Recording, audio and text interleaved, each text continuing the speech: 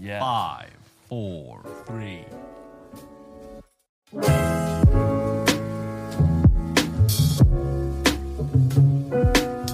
Yeah.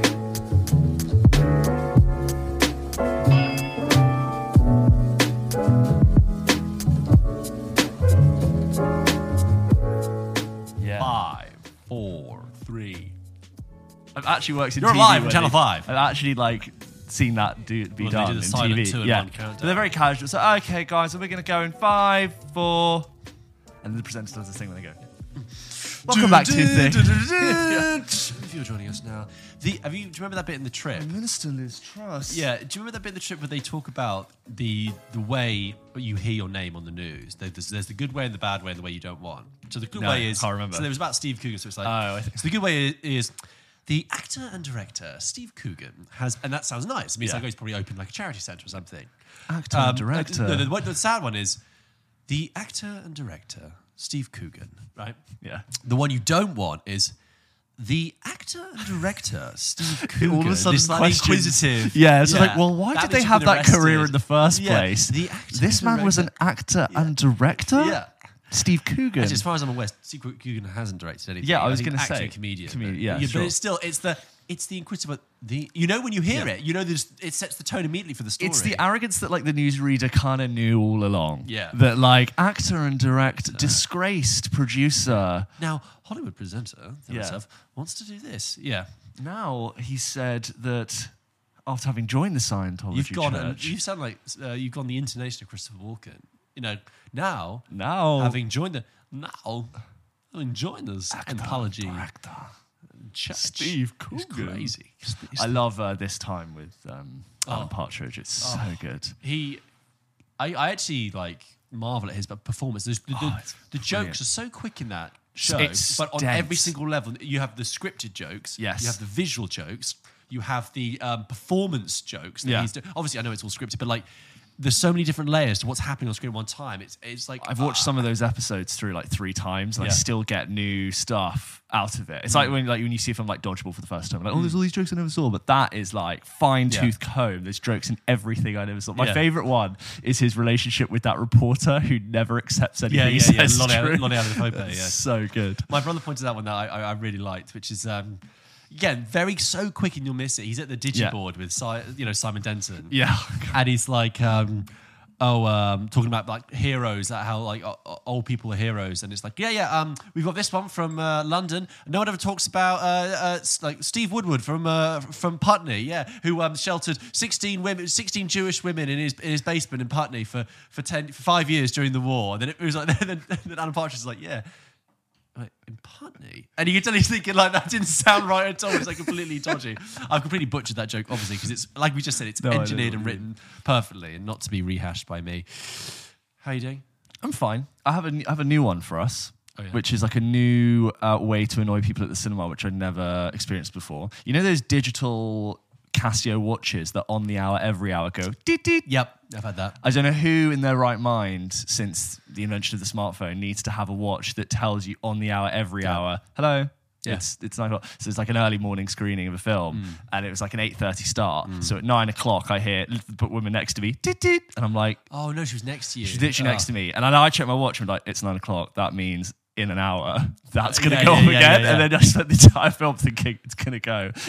And then at 10 o'clock, I was like, fuck. You know What do you need? Who wants that? What are you doing that's so important that you need to know when the hour starts? Yeah, and also like our world is not like our world is measured enough. No one is going, I tell you what, we need to measure everything a little bit more. I need to know exactly Scheduled. when the hour. Like, Does that happen all night?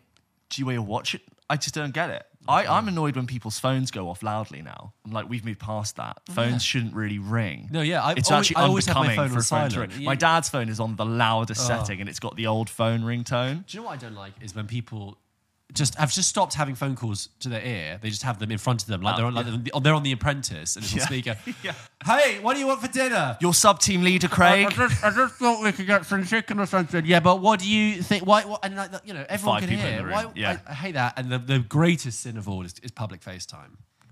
Not okay, yeah. Well, Yeah. no, I think the rule... With headphones is okay. The rule is always with phone calls, voice notes, is that you can't talk louder than the volume if you were talking to someone in person next to you. So as soon as you're like, hi, that all of a sudden now it's offensive, but it can't go louder than how I would. But also it's the speak fact to that a person. because you can't hear the opposite end of the conversation, you've just got this person going, hi. Yeah. Yeah. No, I know. No, I told him he shouldn't have done it. Yeah. We'll tell him to put it down. Yeah. Yeah. Well, it'll clear up in a few days. You can call the police. They're not going to do anything. Anyway, what's been happening then? So I went to Secret Cinema again last night. Yes. How was it? You know me. I like to go. We talked about it before earlier this year when I went to Dirty Dancing. So I went to Guardians of the Galaxy yesterday. Nice. Which is not one I would typically go for. Secret Cinema have sort of slowly moved quite mainstream recently. Okay. And I was hoping they would eventually go back to doing the cool films that they used to, like Blade Runner and Moulin Rouge. You little film Back to buff the there. Future. Like, oh, well, of course, this is like the old ones that used to do. But, it was a present, and I went and we did have a great time. It was fantastic. But in preparing to watch it... Blue face paint all over your body? No. I actually... Green, a Gamora green? No, I was just like a generic Ravager. It was actually very minimal costume. Didn't need to buy anything. It was very good. No, but in the run-up to going, we watched Guardians 1 again, right? Which I've always really liked. Wait, was it not... did you not see Guardians? Oh, sorry. For this one, for some reason, it was Guardians 2, and there was two types of tickets. You could buy film and event, or just event. And we bought just event because we're less keen on Guardians 2. Yeah. Which is fine. And also, for that reason, we just went for the event, right? But we thought, get us in the mood, let's watch Guardians 1 again. And which we did, and that's probably the fourth or fifth time I've seen it. Wow, okay. And all positive stuff. Yeah. I was just reminded that film just really works. Just absolutely, and as its own standalone thing. It's got so much happening in it, so much fun. I love that prison break scene. Yeah. That's when the film really builds and I think you're in and you're there with the comic timing and when they're flying out. Yeah. I feel like I was like, God, I'm really enjoying this film. And I think it's a testament to a film that on fourth, fifth viewing, I can still get as much out of it and still enjoy it. Yeah. It's working really well. 2014 it came out? That's the thing. 8 years, that was the first film I ever went to the cinema to see on my own. Oh, okay. And I remember really like in the middle of the day in the summer. And I remember thinking, and there was that thing that summer of like everyone had seen it and was like, oh, everyone was really surprised. Like, I feel like I've seen a true blockbuster summer film and everyone was just in a great mood about it. But what I also noticed was, I know we talk about Marvel a bit and we trash them a little bit. Sorry, but we've discussed them. We've been a bit cynical. We have been a bit cynical recently. But the thing is, what I realized in Guardians 1 is they do so many things that we now associate as being bad things that Marvel do. So like, for example, that was a very strange noise we just heard. Was that? I looked that way and you looked that way. It sounded like a cockroach or something. This horrifying. Let me finish the point. Borrowers are here. What I realised is that the film does things well that we now associate that Marvel does badly. So, for example, there's loads of pop culture references in it, right? As you imagine, Star-Lord making all those things. But it makes sense within the film because it is grounded in his character. So it reminds you, it reinforces the fact that he's from Earth. He's like an 80s time capsule. Exactly. Yeah, exactly. Every time he says a pop culture reference, it reminds me that he was taken from Earth and he's not of this. He's been stranded. He's no longer with his home planet. So he's been kind of ripped away from that. But also he is our surrogate to this world around him. And it's really effective. And the moments of humor, like that, it just works very well. Whereas now, when you think of pop culture and Marvel and the quips and everything, it's so like tiresome. And did that just happen comedy style? Yeah, I just thought that was an interesting thing that 8 years ago when that film came out, it still works very well. But now that it's like that style has been dragged through the mud. How does Lee Pace as a villain hold up in that? I like me. I like Lee Pace. Yeah, and same, I think Ronan's an effective villain, generic and like he only lasts one film, but he really commits. That's what I like. Lee Pace, I never found him that good. I thought this is just a bit of a boring. He just went, oh, we need a villain, by the way. Yeah, he's blue and he's Ronin and he's got a hammer. But he needed to be a comedic foil for the dance-off to save the universe. He needed to be like the very proper. I'm the villain. Exactly. Yeah, you need to have a serious villain. You can't have a jokey villain. No. Yeah. So it works. It all works, that film. So hats off to it. Anyway, yeah, it was fun. The We Are Groot. Yeah, it gets you. Yeah. And you're like, oh, sneaks up on you that line, doesn't it? I remember when I went to see it, at the end when the credits were rolling, there was this couple next to me, and the girl was like, she was like sniffling, like wiping her eyes. She was like, I can't believe I'm crying over a raccoon crying over a twig. There's the bit, after the crash where like Rocket's crying over the twig. He's like, I was mean to him. I called him. I shouldn't have done it. Yeah, and anyway, so you forget that that's Bradley Cooper as well. Yeah. You forget that like a number of times Bradley Cooper has gone, yeah, I guess I'll spend a week in an ADR booth Easiest doing... money he'll ever make. Oh, God, yeah. What do you reckon he gets? $1 million? I don't know. Less? I don't know. $500,000? Who knows what his paycheck is like? But he just has to go in and be like, Peter Quill. That doesn't sound like him at all. No, it doesn't. So it must be harder than that because not anyone could do it. No one can do it. Rabbit. All right, Quill, you're gonna do this. It's slightly like this. Yeah. Well, what do you still have the orb for? Yeah, that's it. Anyway, moving on. It was nice, and I'm really glad we watched it again. And Secret Cinema was fun.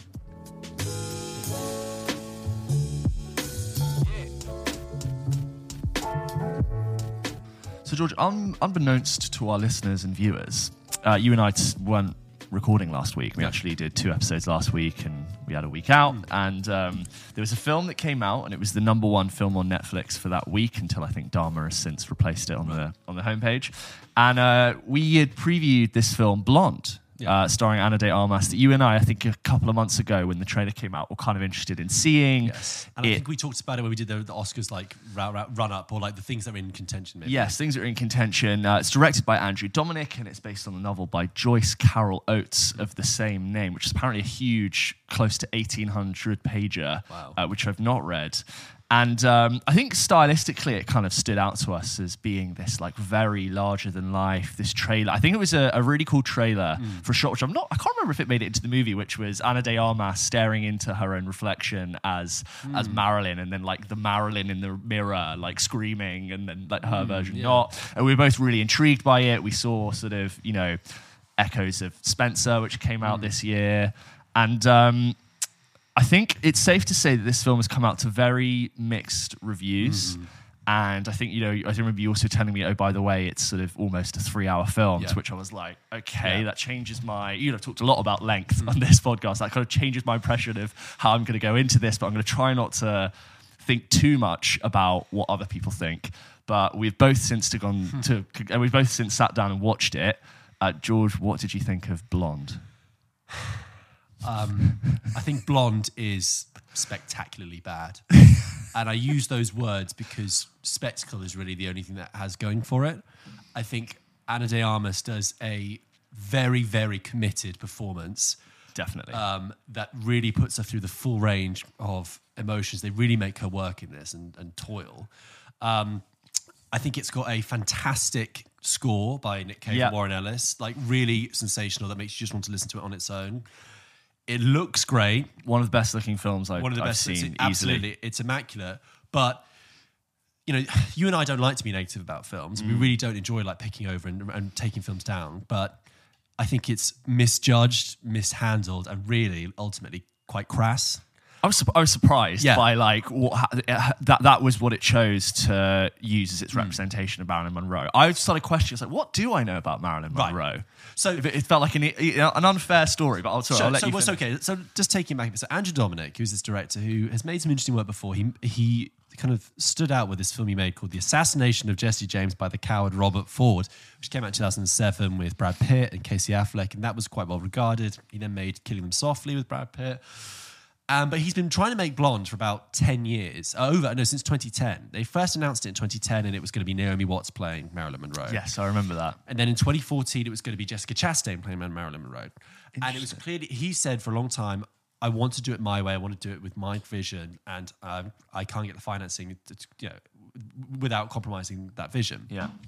As we say, it's based on this novel, so it's a fictionalized version of Marilyn Monroe's life. And he said, I wanted to tell this sort of... He's fascinated with the icon of Marilyn Monroe and wanted to weave this sort of dark fairy tale that sees her in a different light. And, we do see her in a different light in this film. Through Ana de Armas' performance, like I said, which is very committed, but I'll probably say ultimately wasted in this film, sadly. And this is not your conventional biopic at all. No. The thing is, if you're going down the dark fairy tale route, and when we just mentioned Spencer there, but when the obvious comparison with taking a famous true life figure and making sort of like a fairy tale sort of mythical take on it is you are putting yourself next to Spencer and Jackie, the two Pablo Larraín films which have done that, right? But what is different with Blonde rather, and Spencer and Jackie is that Spencer and Jackie very, very successfully achieves that fairy tale take. It makes sense within the world of those films, particularly with Spencer, because you are dealing with royalty and a princess being stuck in a castle. But with Jackie and Spencer as well, you have films that ultimately do examine, deconstruct, also, and kind of celebrate their central people. So although, Diana in Spencer is frustrating as well as frustrated, she is also, there is a sense that she has her own agency, and there is something quite empowering about it, particularly like the end of Spencer. And the same with Jackie. Like, the whole point of Jackie is that Jackie Kennedy, played by Natalie Portman, is getting squeezed out, but she's fighting for her role. And there is something kind of like, I get why we're doing this. Blonde, on the other hand, is just, frankly, quite exploitative. I think it really mishandles the traumas that happen in Marilyn Monroe's life. It begins incredibly darkly. It's really dark. It's really, all the way through. You're absolutely very good point. It's incredibly dark. What part of it dark is not? film. But it begins with Marilyn as a child, with her mother, who is abusive and horrible, and sort of mentally unhinged. as well. Mentally unhinged, and you have this thing. I think it's really mishandled. You can tell these traumas, but like, there's a bit where Marilyn's mother puts her in a hot bath and tries to drown her. Right, this happens 10 minutes in, so it's not too much of a spoiler, and which is a horrible thing to feature, but the way it's filmed is in like slow motion of Marilyn being dunked underneath, and then the music comes in, and then the narration comes, and it's almost weirdly aestheticized and like commodified, this really horrible thing. And that happens a few times. There are some really horrific things that happen to Marilyn throughout her life that is presented by Dominic in a really, really strange, and they're both naked in that scene, which I feel like you're trying to add an extra element of spectacle and not gruesomeness, but you're trying to almost create this. You're using nudity to have this extra shocking fact for something unrelated to it. Yes, right? And also for a film that wants to spend 3 hours on its subject, it's using all these devices that really hold you at a distance. So the music, like I said, by Nick Cave and Warren Ellis, absolutely fantastic. Enough to keep you going for the whole 3 hours. Incredibly strange and distancing. It's almost science fiction-esque, isn't it? There's the scene at the beginning, after that scene happens, or just before, I think, with the drowning, where her mother drives them up into a wildfire that's happening in the Hollywood Hills, right? And the way it's shot is like an alien spacecraft going into foreign lands, which I guess is intentional, but it's completely at odds with making you really engage and relate. I mean, and this happens again and again, which is for an unforgiving 3 hours. I think it's unforgivable, that runtime. If it was 90 minutes, it would be tedious, but at 3 hours, it is just torturous. And you have moments, for example, where, I think I can say this again, I don't think it's too much of a spoiler because this happens about 25 minutes in. It suddenly cuts to Marilyn's experience in Hollywood, and she has this experience where she goes to see an agent and she's raped. Yeah. And it's the way it's cut and edited.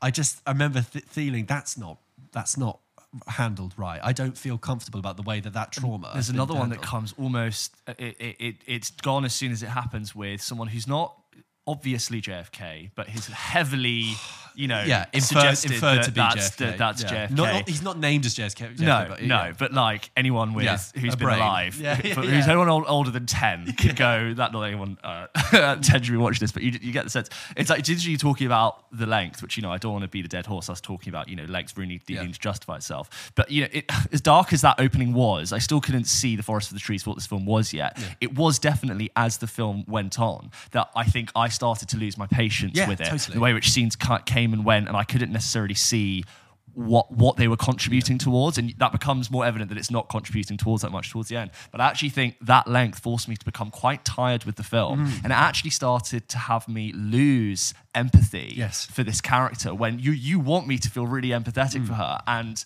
in this really sad, dark film, you've actually got me rolling my eyes for a figure I'm meant to be like absolutely distraught over. And I just think it's so ironic for this film to be all about the image and the silhouette and the icon of Marilyn Monroe and the use of her body. Like the whole film, she never has control over her body, whether it's like being abused in the beginning by her mother, whether it's like being sexually assaulted by someone else. The image rights of what she does, her husband's control, like the whole thing is about control of her body. But then and the thing about how she's reduced to this like physicality. But the film, is ironically, itself doing that. Yeah, is in itself doing that, and I don't think in a way that is like purposeful. Yeah. And I think that the way in which it's shot, and you know, time passes through this film, but also seemingly not at all, because scenes don't ever really definitively end that much. Sometimes they just bleed into the next. So it's not like you see 1956. Like, also not, that'll be too late. But like, it's not like it goes through the years, and you can almost like almost chapter up this film and sort of get a sense of where you are. It's very much like, no, I'm going to take you through my own beautifully woven story. It just meant that I never really got a sense of why it was doing that and what I was meant to be doing with it. Beautiful sequences. Like there was a scene, even an incredibly sex scene, which was like cut across with a waterfall. I was like, I've not seen anything like it. That's it. So I was going to bring that bit up. There's a point. So this is at the end of the first hour. The first hour, I was really trying to get with it. Yeah, same. Second hour was patience testing. And by the third hour, I was like, this film is over for me. This film it's completely lost me. So at the end of the first hour, she has this extended scene with Charlie Chaplin Jr. and Edward G. Robertson Jr., where they have a threesome, and it's full nudity, and there's a bit where Marilyn like gazes at herself completely naked in the mirror, and it's all about like reclaiming your own sexual identity, I guess. And she's got this. Again, it's just uncomfortable. She's having sex on this bed, and the edge of the bed then becomes Niagara Falls, and then they fade out. And technically, I mean, looks beautiful. But I remember thinking, what is that shot doing in this scene? Because in a way, uncomfortably, it's like you've got something that's an incredibly important event in her life, and I feel like it almost comes across as slightly egotistical on the director's part. Dare I say, male egotistical, to be like, I'm going to put in this great image. Yeah, whatever, I don't care what's happening in the scene. Let's just put in this great transition. And the thing is, I don't know whether this is a relevant point of argument, but I think it's worth discussing, is that as the film dragged on and on, I thought, why is this made by a man and why is this not written by a man, right? And I know that's a very binary a look at things, but what I say that because there are experiences that Marilyn, the character, goes through in this film that are traumatic, specific to the female experience, right? Abortion, sexual assault, domestic violence, sexism in the industry. And I wouldn't normally level that at a film, but when I was watching it, I was just like, this is clearly made by someone who is not connecting with those issues, which clearly affected Marilyn. They're presenting the issues, but like they're not actually understanding the importance of that, because as you said, ironically, it slips into doing the very almost victimizing and controlling Marilyn in the way that the characters are in the film. It felt weirdly ill-disciplined from a filmmaker who I don't think would be like. It felt like almost like studenty level of depth in a concept. There is now. I didn't realize when I was watching it, but now the most talked about scene, which is the most, I think, rubbish student-esque scene, which is the talking fetus scene. Do you remember that? Yeah. So there's this, I mean, again, I'm sorry, we are straying into slight spoiler territory, but you can't really spoil it because obviously we know what happens to Marilyn Monroe. And like you say, scenes just sort of begin and end. You can't say, in the third act. It's like all of a sudden you're looking at a picture of her face and her face morphs into like the venal vein structure of her own uterus, which a baby is then there, which then warps. Like the whole film kind of, I know scenes obviously do end, but it just goes and goes. So she's had an abortion earlier in the film, and she's now pregnant with her second child. And she's in the garden, like, again, beautifully shot, trimming like the rose bushes. And she sort of puts her hand to her stomach, and the fetus talks to her with this voiceover that goes like, "You're not going to kill me again, are you?" Yeah. She's like, "No, I didn't do that before. You know, that was the other. This the is other student is insulting. I'd say this is GCSE level drama. It did. It felt like freeze. Yeah. How do we feel about abortion? Yeah. Children in the womb. Yeah. It was. I was just like, is this a pro-life stance we're taking in this film. I couldn't tell. It was just so out of place, and I almost feel bad because this was a 3-hour film and we could tear apart a lot of scenes, you know, and we could sit here and go, think about that moment and how bad it was. But you know what I thought coming out of this after I'd sat through 3 hours is that there's probably loads that we haven't seen, and I bet somewhere there is an amazing, completely different cut of this film that you could make, because there's so many great elements to it. You could easily go for a completely different look. I think it looked like a film. I said that Andrew Dominik had been trying to make it for 12 years. Yeah. It looked like the film of someone Sorry, Sirens on Aaron. It looked like a film that had been kept in someone's head for 12 years. He's had that film too long in his own mind and has been allowed to have too much control over it. And you kind of get to the end and think, I either A, want a better version of that, or B, just leave her alone. It's a sad story. It's really tragic. And I've seen Instagram posts that point out much more positive elements of Marilyn's life that this film fails to mention. I will say that Adrian Brody has a very brief but quite good turn as Arthur Miller, or not named as Arthur Miller, but definitely meant to be Arthur Miller. That's another thing that's kind of irritating. Like, no one's ever named to be the person they are. But we're all here talking about who that is. So why not just have the courage to be like, this is Arthur Miller? Yeah, we all know it's Arthur Miller. And he's brilliant in it. He comes way too late in the film for it to be saved. Yeah. Like I was like, I'm completely out of this film already, but. Also, I made the comparison to Jackie earlier. The actor they get to play JFK, who's not JFK but is JFK, is the same actor they got to play JFK in Jackie. How interesting. And I was like, you cheapskate, Andrew Dominik. You just get the guy who does JFK, yeah. I'm trying to think of if there's any more extractable positives we could say. I actually feel sad for Ana de Armas because her performance is so good. Yeah. And like I said, so committed. There's not a flicker of doubt in her mind. She really is committed to this. But it's wasted. It's wasted in a film that I would be surprised if she even gets nominated, because like what Academy member is going to sit through that for 3 hours? And it's not just that it's long, it's messy and it's strange and it's ill-conceived. Yeah, I think Ana de Armas is fantastic in it, and I think, as I said, there is surely a cut of that film where I think we're filled with great stuff where I'm not as irritated. Again, like I felt unempathetic towards her at the end, and Ana de Armas is an actor who I'm like always looking forward to seeing in things now. Like, she stole the show in No Time to Die and has charm and is talented and is versatile, but I feel actually a bit. Almost like I've seen far too much of Ana de Armas after having seen that. I feel almost like I'm a bit done with seeing Ana de Armas, which is a shame because I don't think it's her fault. There are some very, very vivid and striking imagery. Like, you know, when you say you've seen... Yeah. I just think also that's come to my mind is that Mark Kermode once told this story. I think it was about Bill Forsyth, right, who's the director, and that he had made this film. I'm sorry if I'm like... the point is valid for this anecdote, whether or not it's true or not. Is that he had been trying to make this film, I think with Jack Nicholson in the 80s, and it was like an epic, and it kind of went through different time periods, a little bit of a period piece, and it became increasingly bloated, increasingly long, and it was ultimately a disaster, completely bombed, and then he went away and didn't make a film for a while. I think years later, Mark Kermode was interviewing him, and he said, you know, what happened with that? What happened with that film? What was going on there?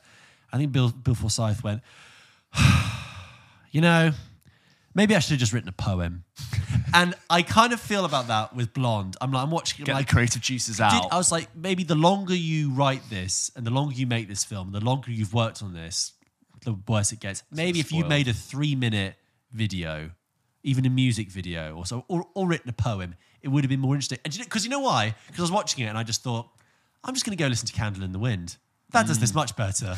You know when you were at school and you would have a piece of blue tack in your pocket at the beginning of the day and you would be fiddling with it all day. Yeah. You're constantly playing, making different things, different shapes, rolling it out, doing this. And at the end of the day, you look at that piece of blue tack and it's got lint from your pocket, gross pencil sharpenings in it, like lead things. You're like, I've just been moving and morphing this thing around to the point where it's just absolutely ruined with my fingerprints. I need to just throw it away.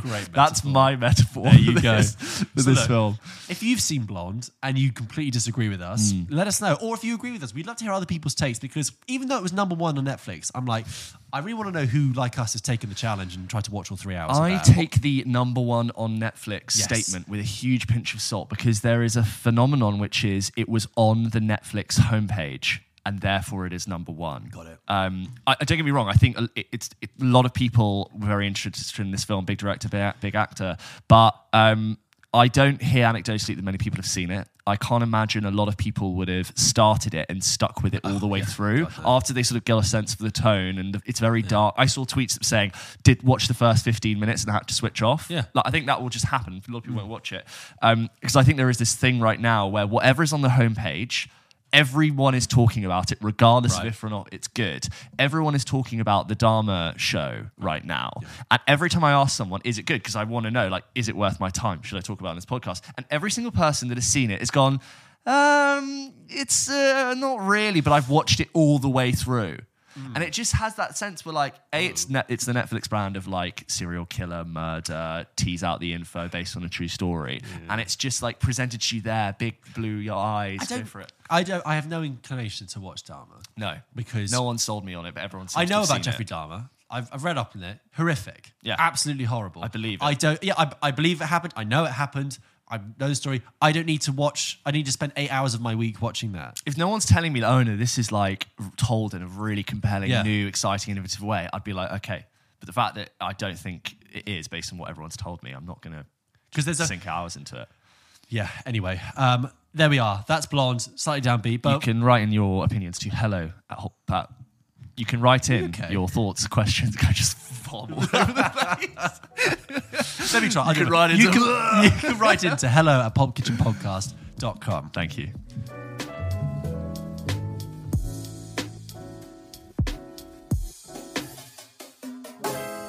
So, James, you sat down and watched This England, didn't you? Yeah, I'll do this quickly. I've said a few times on this show that I think even if the subject matter of a piece of art is not necessarily enjoyable to consume, or if it's quite a challenging subject matter, you shouldn't shy away from it, because sometimes like that's the point, and you should sometimes engage with something that makes you a bit uncomfortable, or sometimes not something you really want to engage with. This is the exception. This England is starring Kenneth Branagh, and it's Michael Winterbottom's produced and written series, all about the events specifically in the UK, going from December 2019 through to April, May of 2020. So it basically covers the outbreak of COVID and the government's response, and announcing the lockdown of COVID. And I was quite interested in it because Kenneth Branagh stars as an uncanny Boris Johnson. Wow. And one of the best things about it is Kenneth Branagh is completely lost in the best way into Boris Johnson. He's got a sort of fat suit and prosthetic on. The prosthetic works, but it has a little bit of a Michael Myers from Halloween effect. Like, it's a little bit too rubbery. But anyway, he's fantastic in it. And it's this very realistic, grounded, dry, there's very little drama and spectacle added to it. It's almost documentary-like and matter-of-fact of what happened. And I remember my girlfriend caught me watching this, and she was like, oh, this is a bit interesting. She's like, but you look on your face is really like, you look really affected. And my face was just this mixture of like sadness and despair crossed with borderline PTSD, having to relive the era of what we all know was like realizing what COVID was in the first lockdown. And I just found it really difficult to go through and remind myself of that period for obvious reasons. And, I'm not trying to say that I had the hardest time during lockdown, but just like sort of what we went through as a country. And what this film what this series, it's 6 episodes, ultimately fails to do is shed any new info on or give a new perspective to something I didn't know already. It unfortunately is both too soon and out of date at the same time. Because there are events that are covered in this period, which since this show has been filmed, we now know new information about that. So like things relating to Partygate, which was not at all addressed, which I now think... In the series? Not at all addressed. There was a word at the end of the series which they mentioned, which to be honest, like for me now, completely reframes the ways in which decisions were made. And it's one of like the great hypocrisies that happened in the UK government's handling of the crisis. And then the Dominic Cummings going to Barnard Castle drama. Dominic Cummings is one of my favourite characters at this because he's just quite like cynical and jaded. But like that whole saga, which we now know, well, it was a lot of he said, she said, but he eventually came out to say that the reason that he left to go to Barnard Castle was because his wife was receiving death threats and he wanted to get them out. It's all very complicated. And again, like just you're frowning as you look at me because you're just remembering like this very he said, she said, like politics.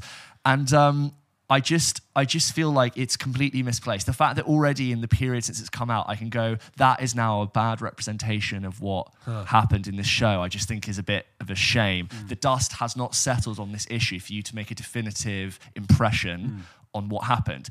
I'm being very negative. As a technically, as a drama, really well acted, really well told. I think there were some good scenes that happened with the like disgraceful handling of care homes, and it showed these real human stories that happened to people and what most likely would have happened to actual people, and why the neglect of giving proper PPE to people on the way in which they didn't test properly. I think is really sad. But 6 episodes, no. Yeah. I didn't need it. Maybe an hour and a half TV film could have done it. Hour and a half TV film could have done it. It's as I said, it was out of date and too soon at the same time, which I think is kind of a shame. I'm gonna continue to not watch it. I can recommend no one to watch it, despite it being quite a well-made drama. Being well made is. I hate to say it's not really a gold standard anymore. I see what you mean. Something's been like, it's got very high budget talent in it. It's got a high budget. It looks fantastic. Yeah, that's great. It's almost an irrelevant point. I think you're right. Yeah, most we expect that of TV now. You need to be doing more.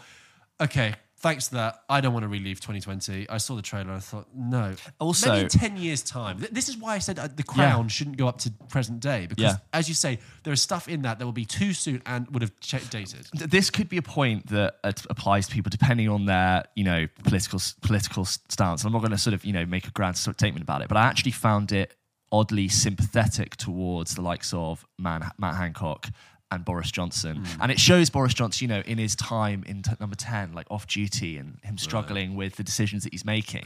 And I'm almost wondering, why show this side of it? Are you trying to infer that like there's actually a human being behind all these decisions, but like so much of the series is all about showing that if they had acted sooner, we would have saved countless lives. Like there's this moment where they're making decisions with Chris Whitty and Patrick Vallance, who are like the chief medical officers, who are saying, if we lock down now, we can maybe only have 10,000 lives dead, versus if we don't, it will be 100,000 lives dead. But I think we now know that in the UK we've lost 200,000 people to COVID. So I'm almost like, what's the point of this? What are you trying to infer? Are you trying to really ridicule the people who are in charge, or are you trying to show that there are like human beings behind all of these decisions that are struggling to find the answer?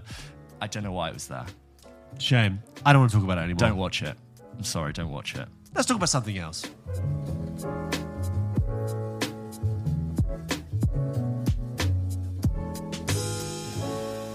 Let's go through some of the emails that we got this week. As always, we absolutely love hearing your emails, and you can send in your thoughts, your questions, and your concerns to hello@popkitchenpodcast.com, just like Mike did. Mike writes in and says, "Hello, gents. Long-time listener, first-time caller," which I know what he's talking about, a radio reference there. We don't have a live. What's your question? It would be cool to do a live thing. I've always wondered why the movies have the popcorn. I'd love to do that. How about those nuts on airplanes? Huh? What's the deal?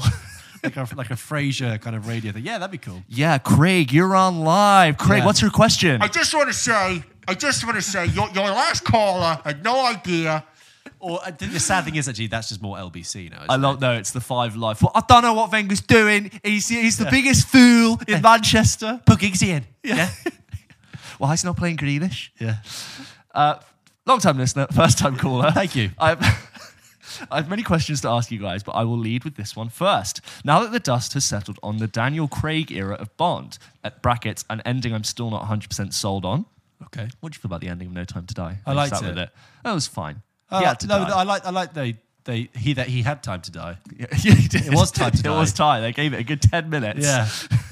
The main topic that crops up in my office whenever films are brought up is who will be the next James Bond. Classic. This is a classic question that's passed the lips of generations, a cinematic staple for the past 59 years. And now with Barbara Broccoli stating the producers are looking for a 12-year commitment, my question for you guys is, outside the favourites, the Cavills, Hardys, Elbers of Hollywood, is there an actor that you think would be a great choice? Just to put my pick in the ring to battle it out, I feel that Jack O'Connell would make an excellent choice. Right. Love the pod and all the impressions. You guys are smashing it. Big loves, Mike. Love Jack O'Connell.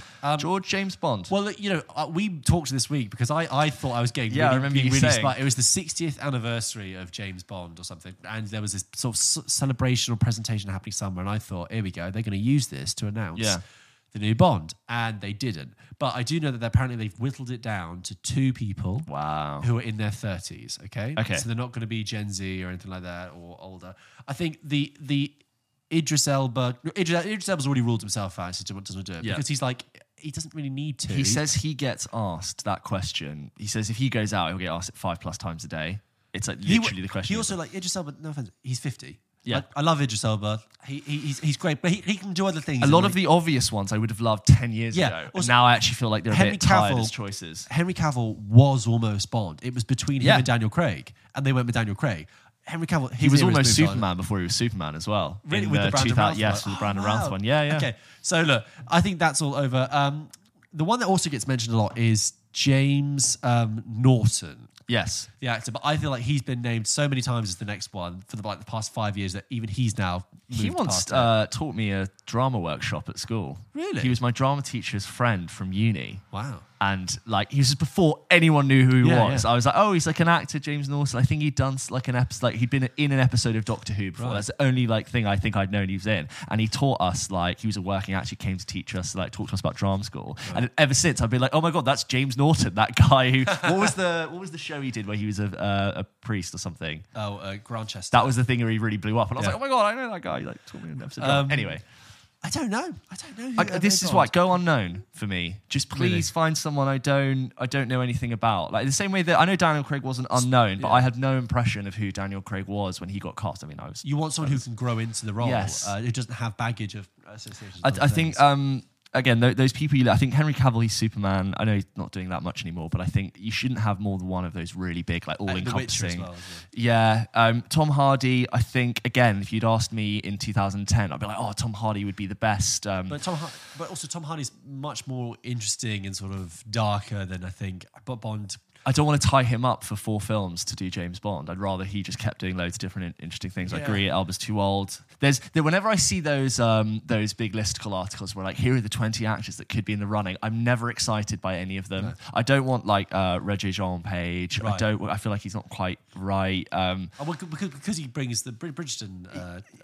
Yeah, and I'm not saying he's baggage. just he's just that role, but there's just everyone's like, oh, it could be him, and I'm like, give me someone I don't know. Or like Henry Golding, and I'm like, so really, all bets are off. No idea. I would love to be delightfully surprised. What am I going to do? Like root for someone, have my pick, and then like if it doesn't get picked, which is something completely out of my control, I'm like, oh, they didn't pick my guy. Like, no, you I'm want just gonna- want to be surprised because then they give you something you're not. Yeah, And I hope they said 12-year commitment. I assume that's at least 3 films. probably 3-4. Yeah, Do reinvent the wheel again. Yeah. Because I think in Daniel Craig revolutionized. just reinvent the wheel again. Easy. Well, they did. I did. All fair it's to true. Casino Royale, they did, and then I think towards the end that wasn't refreshing necessarily anymore, and it sort of did and didn't work. Give me a completely new way to tell that story again. It's an amazing opportunity to do that. James writes into the show and says, hi chaps, hope all is well. I'll start with my question. What is your opinion on the rise of YouTube film bros who heavily critique modern Hollywood and the Netflixification of old IPs, the embracing of diversity, inclusion, and modern messages? You both seem far more measured in your reception of modern film/TV shows. Do you think their criticism is valid at all, e.g. Tolkien fanatics disliking Rings of Power?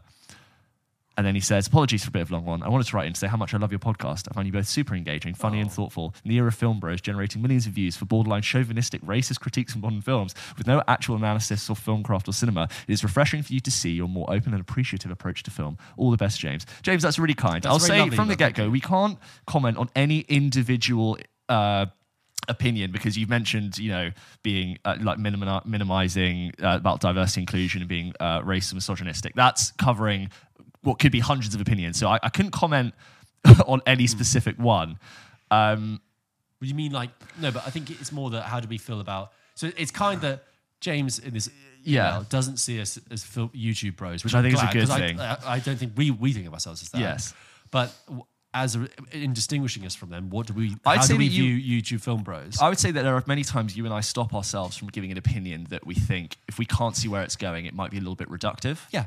And I think it's very easy for us to sit here completely untalented and unofficial in the way of being like We're not critics. Yeah, So I feel like for us to give an opinion, it shouldn't just be negative for the sake of being negative or comment on something that I don't think Yeah, we're I really agree. in a place to make a good comment on it. we just did a spoiler discussion of Don't Worry Darling, for Yeah. example, when I gave my I was a little bit frustrated about the film, but all my frustrations, I hope, were presented to be grounded in the way the film doesn't work. Yes. It's got nothing to do with sort of wider exacerbations or like film bro stuff. And also, I think you and I are aware of like the film bro traits of like, I mean, I know our podcast is called Pulp Kitchen, which is like Vogue's Pulp Fiction, which is a very film bro thing, but this like culture of Fight Club and what are the other ones? Scarface and the kind of Wolf of Wall Street, like university dorm stuff. But in a way, I don't know. I think there's also a thing where discourse on the internet has become incredibly like you're either on this side or you're on this side, and I think we're not interested in that. We need to be like I like the idea that like people can disagree and hold different opinions, but as long as you're like articulate in how you express it and you're justified or you're giving reasons for why you think that way, you shouldn't necessarily have to challenge someone else for thinking something that you didn't, liking something that you didn't, and that's okay. I know this sounds strange because we might have done this, but I am always very, very suspicious of these film channels that are either absolutely scathing about a film or ecstatic about a film. Yeah. Which I know is weird because we've just done a review of Blonde and I just gave my views on Don't Worry Darling, which is typically, but whenever I see that, I'm like, nothing is as crystally brilliant as that. Like I really want to know how you've engaged it because some people just gush. Yeah. We try and not do that. Anyway, this has become quite self-reflective. Yeah. Well, there you go. We don't really have an answer, but I guess we're just trying not to reduce ourselves to a very We're trying to make sure binary that system of thought. well, the way I look at it is that whenever we talk about a film, that is, whether we don't like it or if we disagree with it, that film has fundamentally been the product of a lot of hard work, a lot of people that has been made. And also, when you are making a film, when you are a filmmaker, you are just trying to control so many factors that are beyond your control to steer a ship that really, when you're making a film, even with the script and with all the talent involved, you don't know really how it's going to come out the other end. You don't know what you're going to be presenting an audience with at the end. You don't know whether it's going to be good or bad. And we respect that. So whenever we talk about film, we really don't enjoy taking it down peg by peg. So if you listen to our Blonde review, we try and really try to stop ourselves justify, from going in, not just like tearing it to shreds, but really justifying why it didn't work. Yeah. Anyway. Catherine writes into the show and says, "Hi again. I just listened to your own review of See How They Run and had some thoughts. To quote a woman leaving the same cinema screen as me, quote, well, that was a whole load of rubbish. Whoa. So I enjoyed it. I love the 50s aesthetic, love the cinematography, love the main two characters. I did feel like almost the gags that were there we'd seen in the trailer already." Guys were there. Yeah, the gags that are in the film, yeah. I did feel like most of the gags that were there we'd seen in the trailer already. In my professional capacity, I work with books, and one of the most infuriating things for me in a book synopsis is a fine and dandy sounding drama, and then it hits you with but she's the long lost descendant of Jane Austen, which I kind of feel was the vibe in this film. The vibe this film gave. For me, it cheapens the story almost, and I think with See How They Run, it had so much potential and was really stylish as to attract an audience, but suffered from the Agatha Christie angle. I found the portrayal to be quite cringeworthy, and if they'd done a story without the name dropping and had much the same characters but fictional, i.e. no Agatha Christie or Mousetrap, I think it would have been much better and could have had a potential sequel. Solid 6 out of 10. Would probably not recommend. All the best, Catherine. Very thorough and frank review from you there. I appreciate that. Catherine, I think that's... for a film that I haven't seen yet. I think that's totally fair. I think it is a case where, like, I did, for a film that's so sharp and self-aware of the fact that it's of whodunits, and it seeks to like dissect and satirize them in as well as being a commentary on a whodunit and being a whodunit. I hoped that at the end I would have a little bit more to talk to you about, but the ending was just a little bit of like whatever too. But I still kind of enjoyed it. I'll be watching that film at Christmas, I think. Yeah, great shout for it. This next one's from Molly. Hi, I'm really loving the podcast. Oh, it is Molly. essential listening on the way to college. Hey. I didn't discover you on TikTok, shock face. Whoa. But my friend who recommended you to me did. Oh, Thank you for all those friends out there recommending you doing keep God's work. recommending to people. Thank you. I was wondering what films released in this century do you think will stand the test of time? For Whoa, example, I blimey. believe Get Out will be a classic for many years to come. Or maybe what films that are popular that maybe won't? For example, I love Bodies, Bodies, Bodies, but don't see that connecting with future generations. Thanks, Molly. I think that's a good point about Bodies, Bodies, Bodies. It might age quite quickly. Yeah. But George, what films from this century, so from 2000 onwards, do you think will stand the test of time? Big question. Well, that's interesting because there have been a couple of polls. I think around about 2019, when we're getting the end of the decade, there were a couple of polls that said best films so far of the 2010s. Of the 20th century. Oh, sure, yeah. The Guardian voted There Will Be Blood is one of their best films. I was going to say that could be I one. think you're starting to see the tent poles come through. Like we always talk about The Social Network. Yes. There Will Be Blood. No Country for Old Men.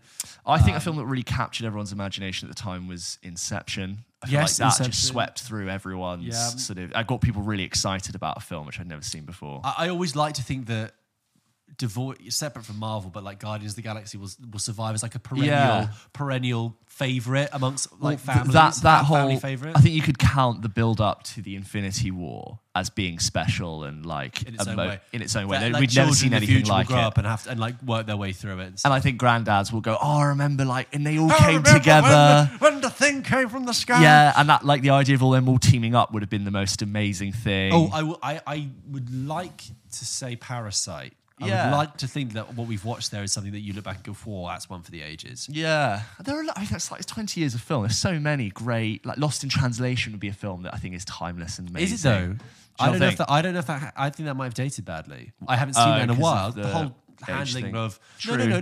But it's a whole handling because it's a. There's no.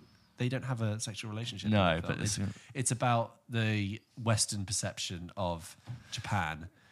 Yes, And, true. and you know the Western's outsider's view. But that debate's been happening since the film came out. I mean, That's true. What else has happened? There Will Be Blood is pretty timeless. I think that's pretty good. It's a very hard question. What we've just basically mentioned is films we always talk about as films we like. Social Network is good because it is right on the precipice of like this current landscape of social media. So it's always going to be this interesting case study of like on the verge of something bigger than anyone could control. I do That's see why they should do a sequel to a it. film. I mean, whether or not I do see a film like The Wolf of Wall Street just surviving and being in circulation for just a Yeah. long time.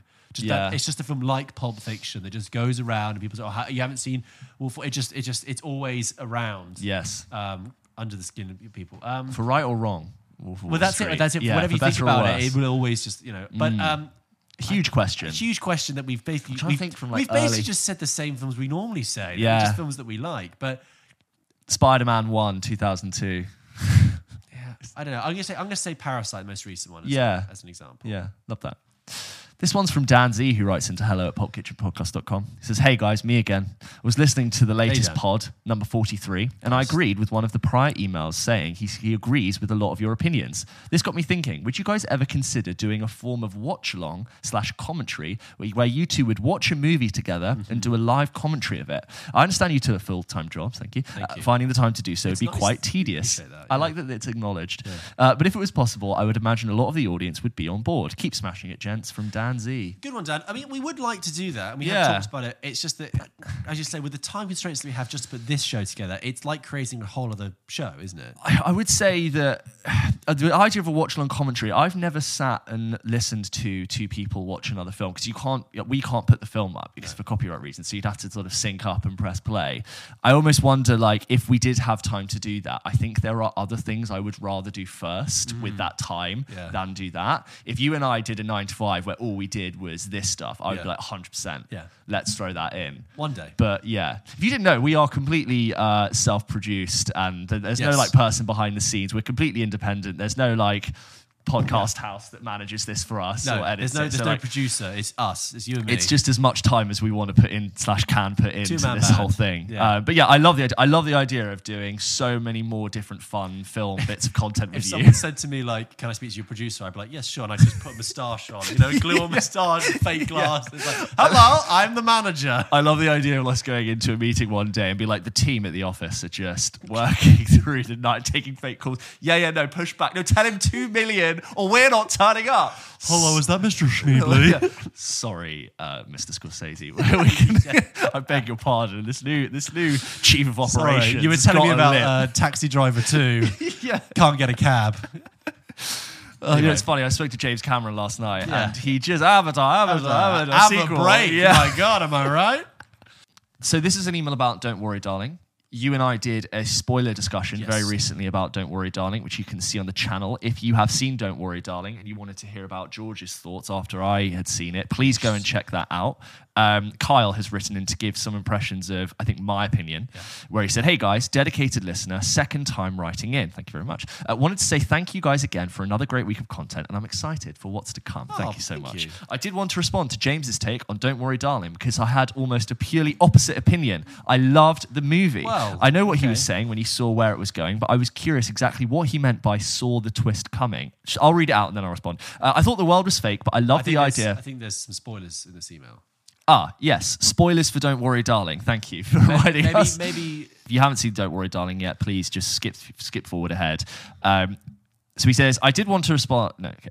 He goes on to say, I thought the world was fake, but I love the idea of it being incel men who are hyper-obsessed with masculinity and they submit to a podcast leader with the likes of a Jordan Peterson character or even most recently Andrew Tate. Yes. I've seen the same where I saw where it was going and it was boring criticism from other critics online, but I think it's just a different take on an established storyline. I was curious if you guys agree. Also, for what it's worth, I think James's take is still valid and I get him wanting something different outside that story arc, but I wanted to ask if you meant that he saw that only the world was fake idea coming, or if he did actually go as far as to catch that it was in a simulated world with incels tying their wives up and submitting to an Alpha Bro podcast host. Because if that's the latter, hats off to James. By the way, guys, you can sign up to our program where we're going to... No, I'm kidding. All in all, I love the pod and I thought James brought up some great points, but was conflicted when I watched it and I loved it and I loved it and just wanted to say my part. Thank you guys again for great content each week. Peace and love, Kyle. I'm really glad that you enjoyed it. Yeah. It is good because go and watch my thoughts. I in our spoiler discussion,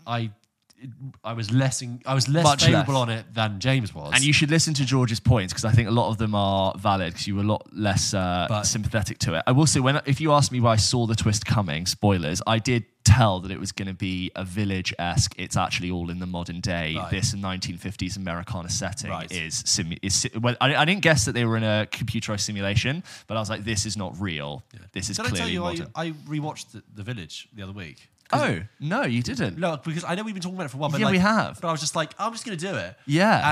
And I did like it. It was not amazing, but there's parts of it that are kind of good, it's great aren't for autumn because it's they? such a vibe. Yeah. Great James Newton Howard score. Great James Newton Howard score. Bryce Dallas Howard, not very convincing as a blind person, but Joaquin Phoenix. Joaquin Phoenix. It's got a very, very good performance by William Hurt in it, and there's a bit where he gathers the elders and basically says like, she needs to go. Why are we doing this? And I really like the sequence when she's holding out her hand, waiting for Joaquin Phoenix to take it. And to run, at the time, you think the monsters are coming, and the swell of the music. I just remember that being brilliant. What's very clever is when William Hurt said, like the first twist, if you like, William Hurt said, spoilers for The Village, but James already given away, but 20 years ago, where William Hurt said, the monsters aren't real. You know, and it's all dress up. But then she's in the woods, but then there's a monster in the woods. And then you're like, I like that. And then you still get scared of it chasing her because it's making the noise, but it's just Adrian Brody. Yes. So thank you very much for your opinion. I have a feeling, just back to Don't Worry Darling, that the longer that this film is out and the more people sort of get the sense that that this has a very surface level depth and that the payoff is very thin, I think the responses to it will become less and less sympathetic. Yes, yeah. Whereas I feel like from the get-go there's excitement and people being like, oh, I wonder, and now that veil of mystery is being just removed, I think people will be more jaded with it. But glad to hear that you had a good time with it. This one is from Puck. Hello, guys. Puck here from The Hague, the Netherlands. Oh, thank you. Hey. I found your podcast by myself on Spotify. Actually, who am I kidding? Of course, it was TikTok. I can really relate to the passion you guys have for cinema because I really love cinema myself and I love to talk to people about it, yet sometimes feel like we are not the same level of passion. Well, Puck, we're here for you. Welcome. Yeah. In your opinion, what would be a movie that will almost guarantee at least a bit of enthusiasm about cinema after watching it? One that will reveal someone as either clearly not interested in talking about cinema or as somewhat savable. Keep up the good work. Cheers, Puck. Yeah, great question. What you're basically talking about there is like deal breaker films, almost like films that if you... that you almost like objectively uncontestable.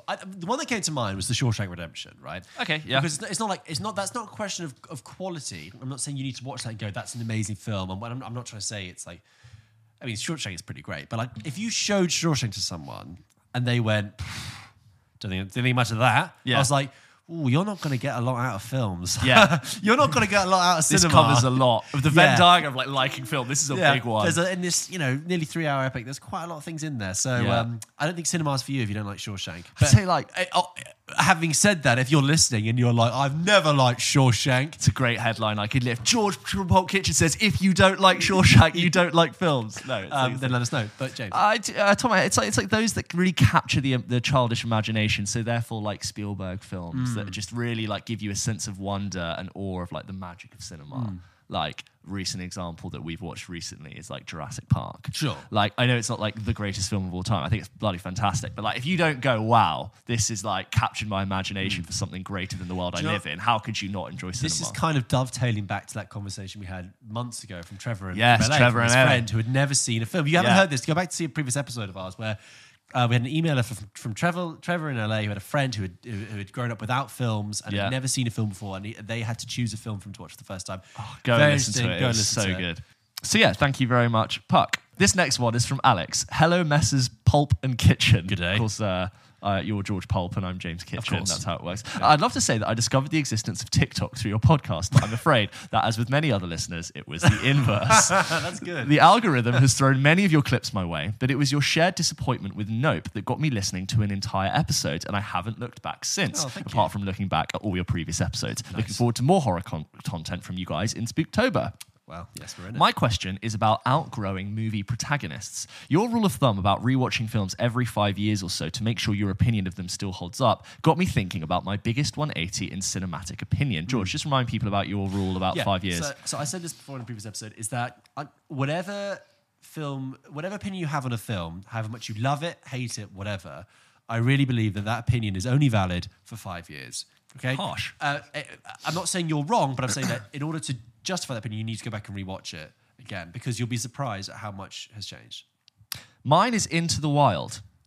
First time I watched it, I was a 16-year-old. I found Alexander Supertramp succumbing to the call of the wild to be incredibly exciting and inspirational. As such, I adored the film and it became a firm favourite. A few years later, I watched it again, then aged 21, and was shocked by how unbearable I found the experience. Many aspects of the film were still great, such as the varied and stunning scenery, but the film's reliance on you rooting for Alexander Supertramp was now its undoing for me. Watching this protagonist tear up his family and throw people's hospitality back in their faces didn't feel inspirational at all. Instead, it felt like a reckless selfishness. Do you have any films whose previous enjoyment was ruined because you completely lost touch with the protagonist, either through getting older or other factors? Love your work. Keep on smashing it, boys. By the way, am I the only one who tried to say yeah at the right time during the transition lounge music? Oh, yeah. If those haven't spotted it in the transition music, there's that one. Yeah. I love that. Good email. First of all, about Into the Wild. I similarly have only seen that once, and when I was 17, and I remember really liking it. But I'm curious now that if I go back, I'm going to be like, oh my god, this is a nightmare. The one that comes to mind off the top of my head is Kick-Ass. And I think I mentioned this before. I'm not so sure this is necessarily about the protagonist dating, whether it's the film dating, but it's that when I first saw Kick-Ass when I was 16, loved it. All over it. I remember seeing it on the back of Empire magazine. I was like, that looks really fun. And it was great. Got on DVD. Loved it. And then I went back and watched it. I'd probably seen it a couple of times already, but I went back and watched it 5 years later as part of a uni course that we were doing about adaptation. So, adapted from source material and made into a film. And when I was watching it, I was like, hang on a second. What? And there's just something really off about Kick-Ass I find now. And I mean, but also, can I say, that was the last time I watched Kick-Ass. That was now 7 years ago. So I'm now due another watch of Kick-Ass to really see how I think. But I remember at the time thinking, there's this whole subplot about... it just doesn't work, which is that he gets beaten up in a parking lot, right? Yeah. And found like kind of car park, I should say, because I'm English. He gets found like half naked, right? So everyone at school is like sniggering and laughing because he was found beaten up in a car park, people think he was raped by like a gang rapes by men, right? Which everyone at school then immediately finds funny. Which then C, everyone assumes that he's gay thereof, which then D, he assumes the identity of a gay person to try and sleep with a female friend, which he then successfully does. And I'm like, hang on a minute, that's not all right. What's so not all right. Yeah. What's going on there? Because it's not just that character has done that, but also like the film is basically like said that, oh yeah, all these people. So because people think he's been raped, he must mean he's gay. Dark. I know it's really. There is. I've always found that the tone of that film ever so slightly off, and like the delivery from the character's lines was almost a little bit weird. Nicolas Cage's performance is very off in that. I've not thought on that. I've completely forgotten about that entire subplot. Yeah. But there you go. But mine is usually, I'd say I don't have a huge protagonist answer in my mind, but it's always supporting characters or things that now I'm not a kid, I view the actions of certain characters very differently, like what parents have done and the way in which, like, you know how like you never really understand your parents until you are a parent, not that I'm a parent, or until you're a grown up, or like the perspective of why someone did that to a child. Go on. Only if you finished your point. That's fine. Yeah. Alex, great question, because this is time for me to bring in my weekly reminder that we will be talking about the before films at some point, and this is very relevant to your email. Yes. Because the before films take the same characters and revisit them 10 years apart over a 20-year period. The idea of growing up or growing out of a protagonist in one age and then maybe to another, and viewing them differently as you've got older, and how they exist in time and how you exist in time is right there, and it's one of the things I really love about those films. Just a reminder, everyone. I almost feel like you said too much. No, but you and I, James and I are going to talk about it because James hasn't seen it, and I really wanted him to go see it. So we're going to, once James has seen it, we're going to record an episode where we cover it all. This is your book club homework. This is your book club homework. Go away and watch the Before trilogy. Don't look up what they're about too much, particularly the second two. Just go and watch them. They're very short. I think the longest one is like 90 minutes, but like the second one is like 80 minutes. You'll be absolutely fine. Watch those. Come back to the book club. We'll talk about it. Alex, I assume you'll be listening. Yes. This next one is from Dan. He says, "Hey fellas, love listening to the poddy still. The quality week to week continues to be incredible. Felt like a proud dad seeing you attend the Amsterdam premiere. I stopped my girlfriend and went, look, it's Pulp Kitchen when I saw them on the gram. Oh, it's like a proud father." Yeah, I like that.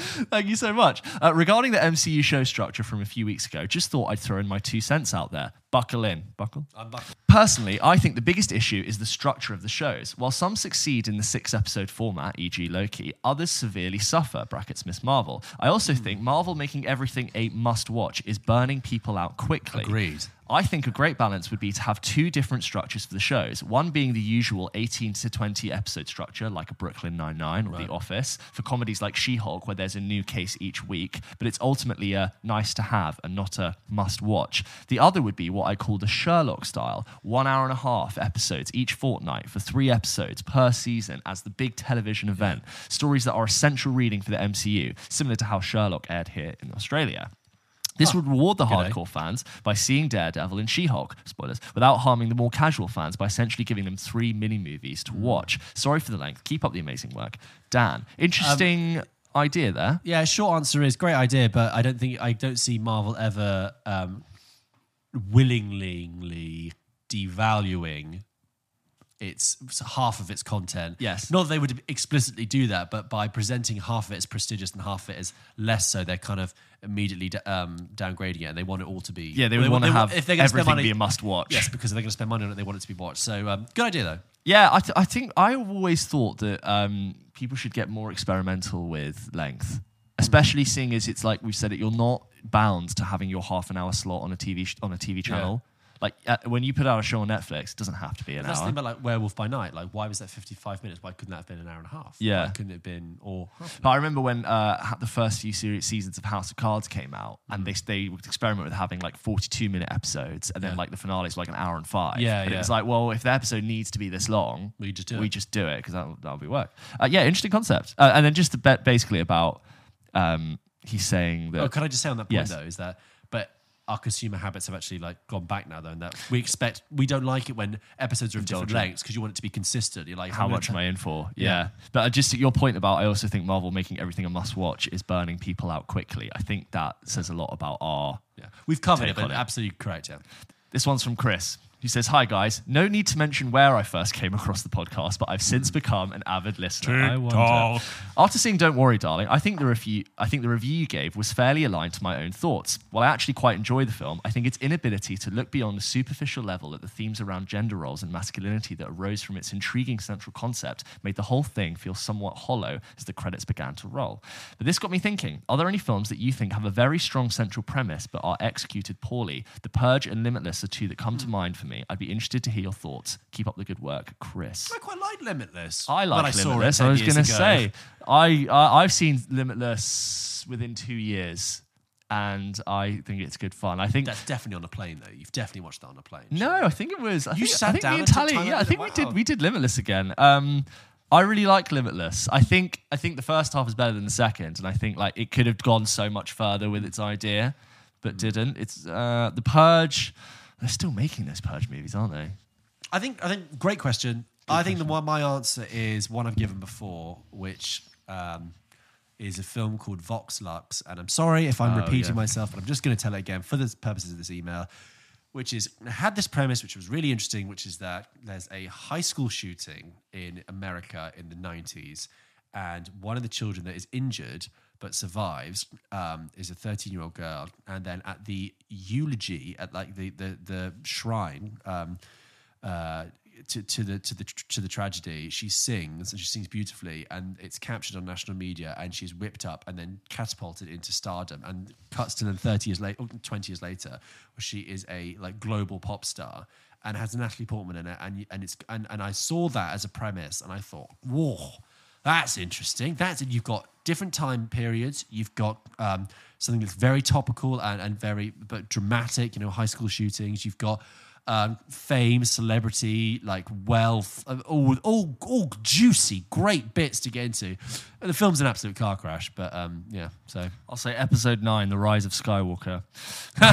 Oh yeah, Next one. Well, also Doctor Strange in the Multiverse of Madness. Could have been great. Yeah, it could have been great. Well, it's like a great setup for that whole thing that just fell flat in space. Last one is from Elliot. He says, "Hello guys. Ever since I was lucky enough to catch the infamous Pulp Kitchen hot air balloon passing by the Manchester skyline, I'm happy to say that you two have been a staple in my daily commute." We had a big marketing budget. Yeah, we blew it all on that. Yeah. You two have given fantastic in-depth breakdowns of some of my favourite films and plenty of movie-themed games that keep me and my other half now playing along in drives. Oh, nice. She did not appreciate my film opposite, Noel the Unemployed. Noel the Unemployed? Liam? No, Noel. Leon the Professional. Oh my God. Leon, like Noel backwards, yeah. Oh. Wow. Good one. That's the twist. We're both like, I hope you enjoyed like hearing our brains work in real time. I thought Noel, like Liam Gallagher. Yeah. I thought really Liam out the there. Professional, yeah. My question is, have you ever stumbled on a movie on TV halfway through and it immediately had your attention, whether or not you've gone back to watch the start? When I was younger, I found Memento on TV about halfway through. Well, that's confusing. Was stuck to the screen for the entire film. I still haven't seen the first half, but I feel more connected to the plot knowing neither of us know what was going on. Thanks for your hard work. Keep it up. How would you have any idea about what...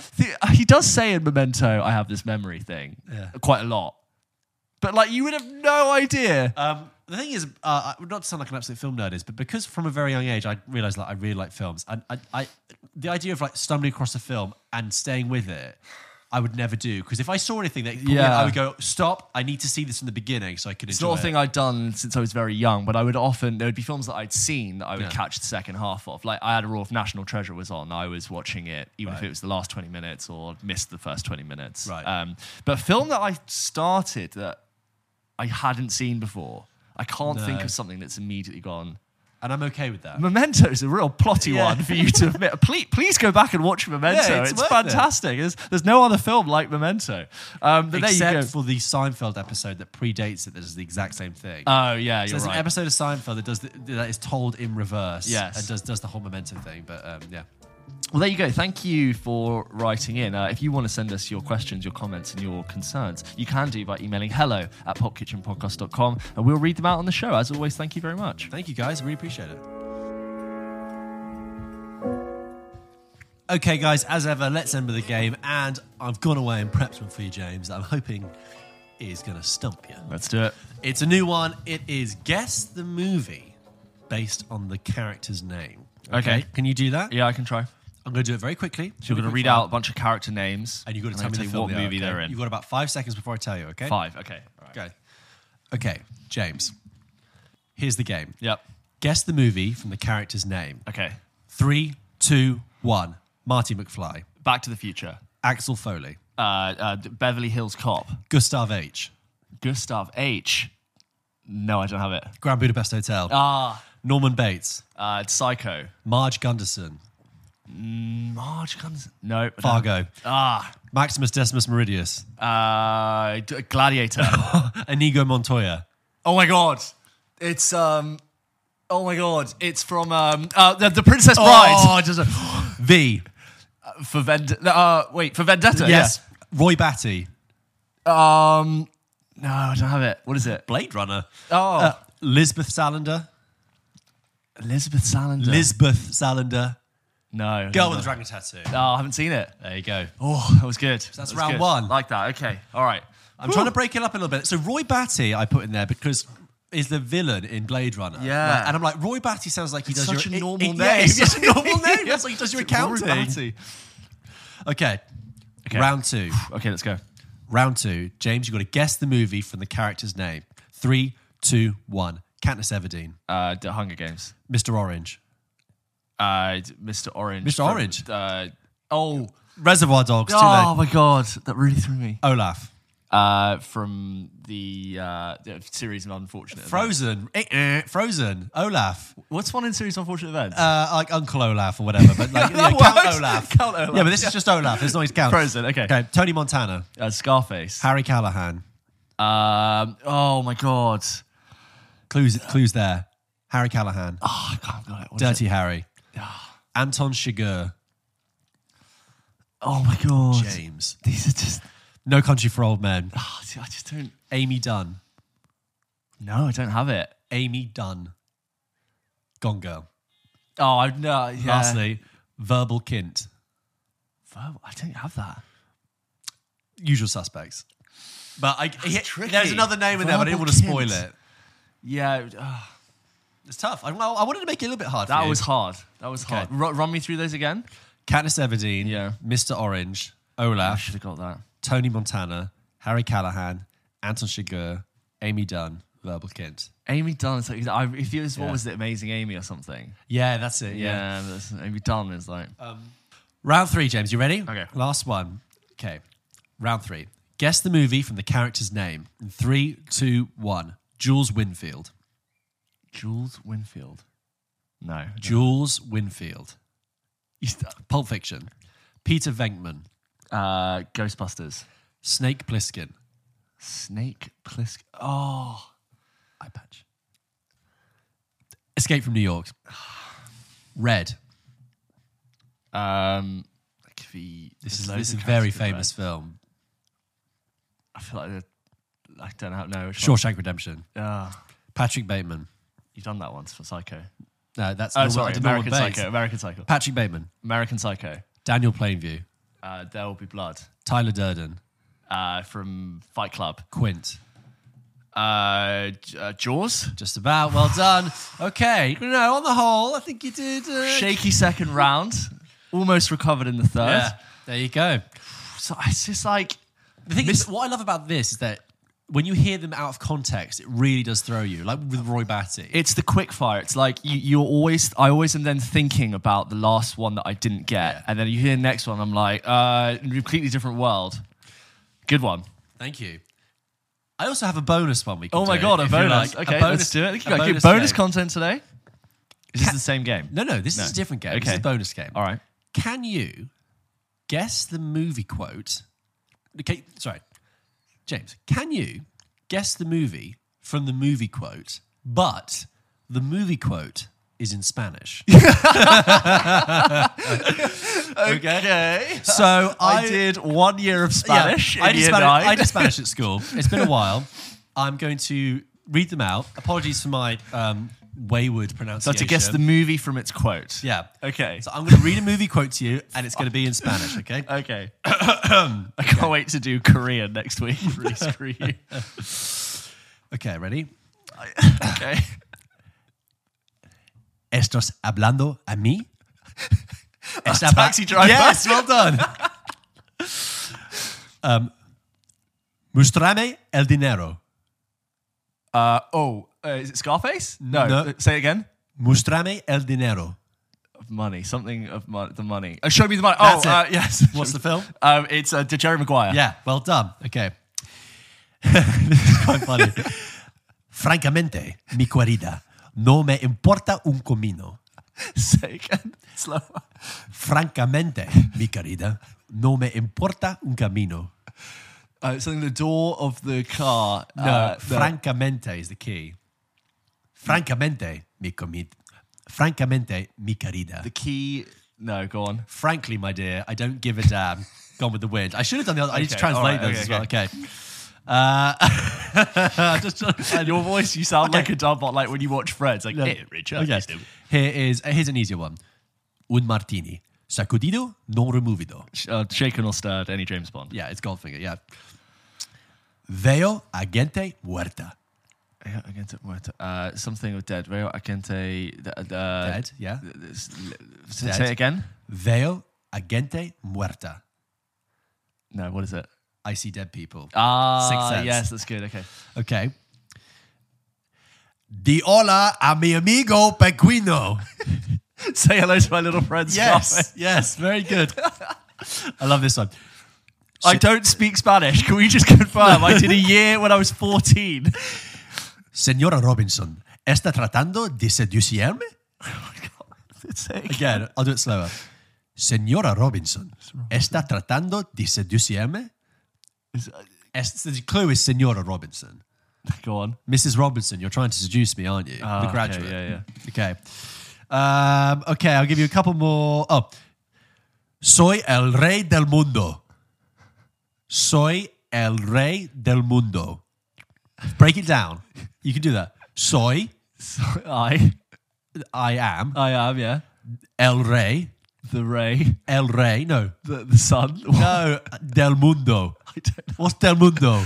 the day. What is it? I don't know. I'm king of the world. Oh, Titanic. Okay. All right, yeah. Sorry. All right, I'm going to give. Okay, last. Did you translate these, or is it a Sporkle? It's a Sporkle. Okay, thing. yeah. Okay. Lastly, I'm going to give you one that is just so hard, but Okay. I'm hoping to get it. All right. El mejor truco que el diablo ejecutó fue convenciendo. Oh, sorry, excuse me there. Say again. Sorry. Start again. El mejor truco que el diablo ejecutó fue convenciendo el mundo que él no existo. You got the devil non-existing. Yes. You got Yes. You're halfway there with that. El mejor truco que el diablo ejecutó fue convenciendo el mundo que él no existo. No, I don't have it. What is it? The greatest trick the devil ever pulled was convincing the world he didn't exist. The usual suspects. That's very good. I apologize to any actual Spanish speakers out there Who for were my screaming at the slightly whole thing. butchered pronunciation, but I saw that quiz on Sporkle. That was Thank you, brilliant. Sporkle, I love okay? that. I thought this will throw him. yeah. Anyway, I'd love to do like a German one. it's fine. Yeah, sure. Go be for great. it. Yeah, go on, test me. Oh my God, that was amazing. Anyway, Thank you those very are the much. games. Thanks for listening, James. Do you want to begin? Thank you very much for listening to this episode of Pop Kitchen. Don't forget, we post new episodes of this show every single Wednesday. That's right. And we also provost. We provost. What is that? That's not I'm a word. provost. Yeah. No, we also put out other content throughout the week as well. So, for example, that spoiler discussion of Don't Worry, Darling, look out for that on the channel. We might have some other reviews going out as well. And, of course, as ever, follow us on TikTok, YouTube, Instagram, like and subscribe and recommend us as well to friends. We really appreciate it. Yes, please do. Spread the word and keep your emails coming into hello@popkitchenpodcast.com because we love hearing them. So Please like and subscribe to all of the channels. Stop what you're doing. Go and literally stop me doing. If follow you're driving, everything. pull over right now. Hard Get out. brake. Hard Handbrake turn. Yeah. That would be most Makes a huge appreciated. difference. Please do it. Thank you as ever for listening. Until next time. See you next week.